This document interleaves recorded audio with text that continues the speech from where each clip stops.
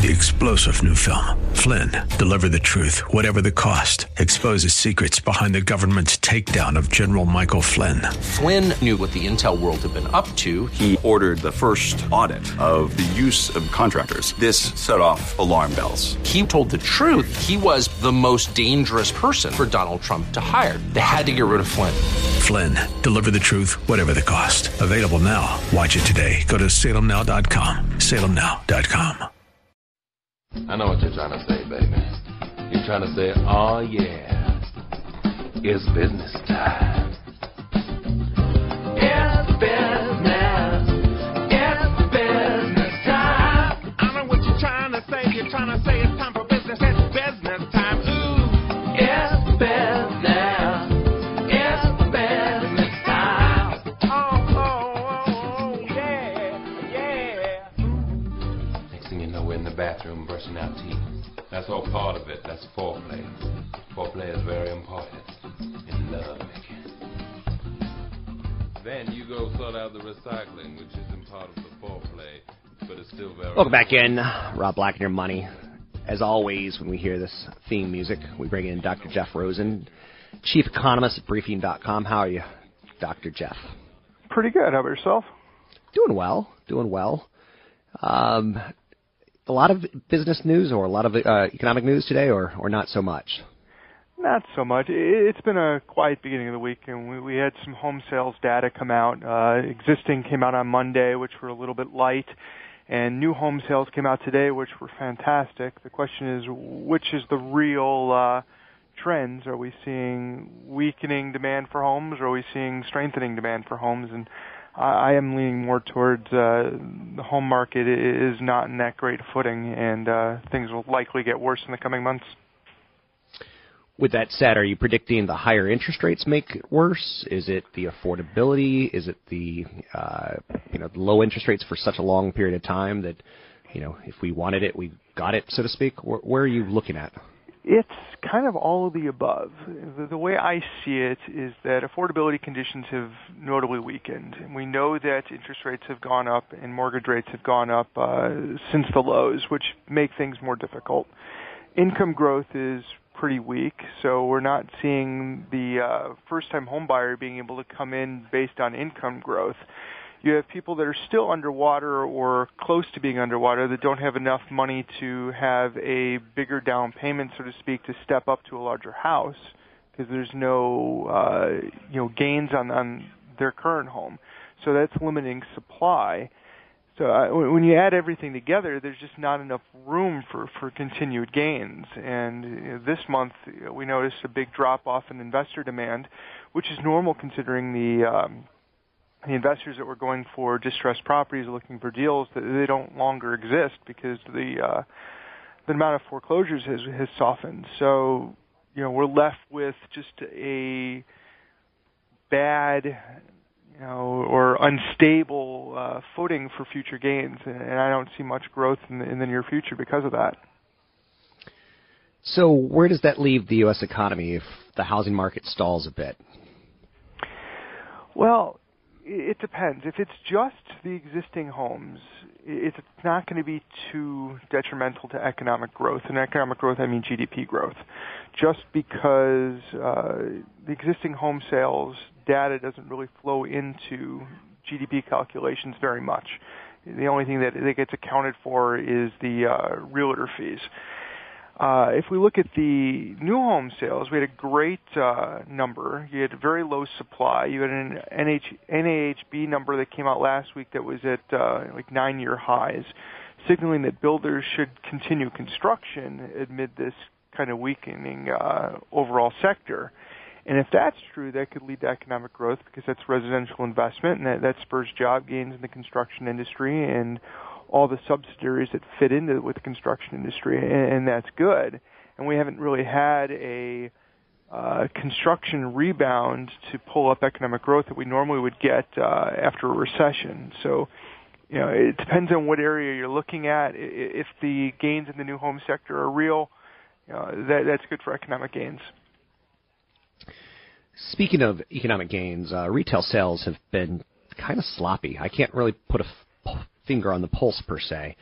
It seems like the middle class is struggling, the lower class is struggling, but the numbers that are coming in retail sales seem to be sloppy at best. I would agree with that. And outside the auto industry, the actual retail sales data has been, ugly. I've been using ugly a lot. It's pulled down economic growth in the compared to the second quarter in my estimate for the third quarter. One thing going forward is that the real number has been much better than expected just because inflation levels have declined in the last month. But overall, we've had weak income growth. We had that, not so great jobs report that came out in the beginning of the month. We're still seeing increases in savings in the general trend, which means that, even though we're having small income growth, a lot of that is being offset by increased savings and not transferring to consumption gains. So we have the ability to lower our savings rate according to our debt ratios, but we choose not to. And it's limiting economic potential. I think at the beginning of the year, I'm speaking with Dr. Jeff Rosen, Chief Economist, Briefing.com. I think at the beginning of the year, the story was job growth will improve in the second half of the year. Europe will start to get a little bit better. Where are we now as far as looking at the world, United States, Europe, and China in the back half of the year? I mean, the U.S., the signs point to good job growth. I mean, you look at that initial claims number over the last 3 months, we've had, trends below 300,000. Historically, these are levels that normally correlate with full employment. I would argue that we're nowhere near full employment right now. So if that's the case, we should see substantial job gains so that we could, reach full employment.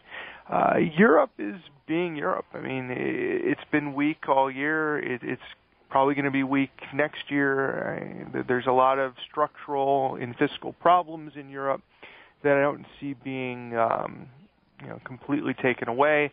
And until that happens, potential growth is going to be lower and economic gains will be lower. China is being China. It's going through a slowdown, which we've known was going to happen because it couldn't keep pace at what it was doing, in the previous several years. But it's not in a bad spot necessarily. And there's some concerns about the construction sector, especially the amount of, quote, ghost cities that have been built over the last few years that have spurred economic development, but they've been wasted capital. And, in time that's going to catch up to them and it's going to hurt future job gains. But right now everything seems to be on an okay footing. Anything else that you're working on, Dr. Jeff, that you want to share with our audience as far as maybe something that's upcoming, something that's important to you, something that's a big flag? Yeah, I think that we're still waiting to see what happens next week with the September job numbers. I think everything revolves around jobs. Last week you had a little bit of a surprise when the FOMC didn't change their wording on when rates are going to change, and a lot of that is because no one really understands what the job situation actually is. As I mentioned before, if you look at the initial claims number, job growth should be strong. The employment sector is extremely healthy. However, if you look at the actual payroll numbers, things aren't as great as they seem. It's interesting that no one really knows what's going on in the job market and in the job sector. And if anybody says they know, they're in my opinion, lying to you, or they just don't understand. I mean, the Atlanta Fed puts out a new indicator, and then they call it a spider graph, and it's got 12 or something like that different indicators around in a point, and they make a graph, and you look at it and you go, how do you read this thing? And this is what Janet Yellen and the FOMC are looking at. Kansas City came out with some sort of momentum job numbers and current job stabilization by creating an index of different employment indices. It's all a bunch of, unknown, trying to get some kind of grasp idea. So they're all throwing everything at the book, hoping that something looks good so that they can make an indicator. And right now it's just very confusing because nothing is conforming with what normal correlations would suggest. Thanks very much. That's Dr. Jeff Rosen, Chief Economist, Briefing.com, a great resource. for starting your day with investment knowledge, whether it's domestic, U.S., and or international markets, whether it's tied towards the economy, whether it's tied towards big stories, whether it's tied towards momentum stocks, whether it's tied towards trading ideas. Briefing has a little bit of everything, and I do like it enormously as a resource. 800-516-1220 to get your calls on the air. It's 800-516-1220 to get your calls on the air. Jimmy Choo is set to come public. Jimmy Choo is a maker of expensive shoes. So what do I add to that story? Probably a little bit of nothing. Other than, again, publicly traded companies differ like gold and clay. You could actually buy a shoe company, which is interesting of note. One thing that I do like in the investment market is buybacks. Companies love to tout their stock buybacks. I prefer dividends over buybacks, but buybacks are okay as well. Savvy investors know that it's a seemingly lucrative event, but it could distort the aspects of a stock enormously. Buybacks look like a win for everybody. The company uses excess cash to buy its own shares. That reduces shares outstanding, thus dividing the company's profit into fewer, larger slices. The result is a lift to earnings per share. Investors who study these events know to be aware of that kind of distortion, though, because companies spent, for instance, $116 billion during the second quarter buying back their own shares. That was enough buying power to boost earnings per share by about 4% or more at 23% of the companies in the S&P 500. Now, you have to watch that because the earnings power is distorted there. It's a little bit of financial engineering that creates that 4% lift. And if a company isn't as profitable or fast-growing as it appears, you may want to lower what you're paying for it in the future and or understand that buybacks do dry up. I'm Rob Black, talking all things financial, money, investing, and more.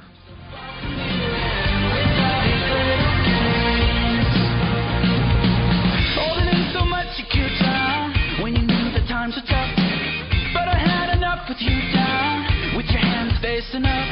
What did I do so wrong? You lied and led me on. Was I your hit and run, left for dead? 3-star General Michael J. Flynn, head of the Pentagon Intelligence Agency, knew all the government's dirty secrets. He was one of the most respected generals in the military. Flynn knew what the intel world had been up to. He understood its funding. He ordered the first audit of the use of contractors. This set off alarm bells. The explosive new documentary, Flynn, Deliver the Truth, Whatever the Cost, uncovers the facts behind this scandal. Flynn told the truth. He was the most dangerous person for Donald Trump to hire. I find out the worst enemy that I'm going to face in my life is right here in America. They took my assessment and they wanted me to change it. And I was like, I'm not changing it. They had to get rid of Flynn. With in-depth interviews, archival footage, and never-before-seen personal records of the man behind the headlines. I just felt like I was drowning. Flynn, Deliver the Truth, Whatever the Cost. Available now. Watch it today. Go to salemnow.com. salemnow.com.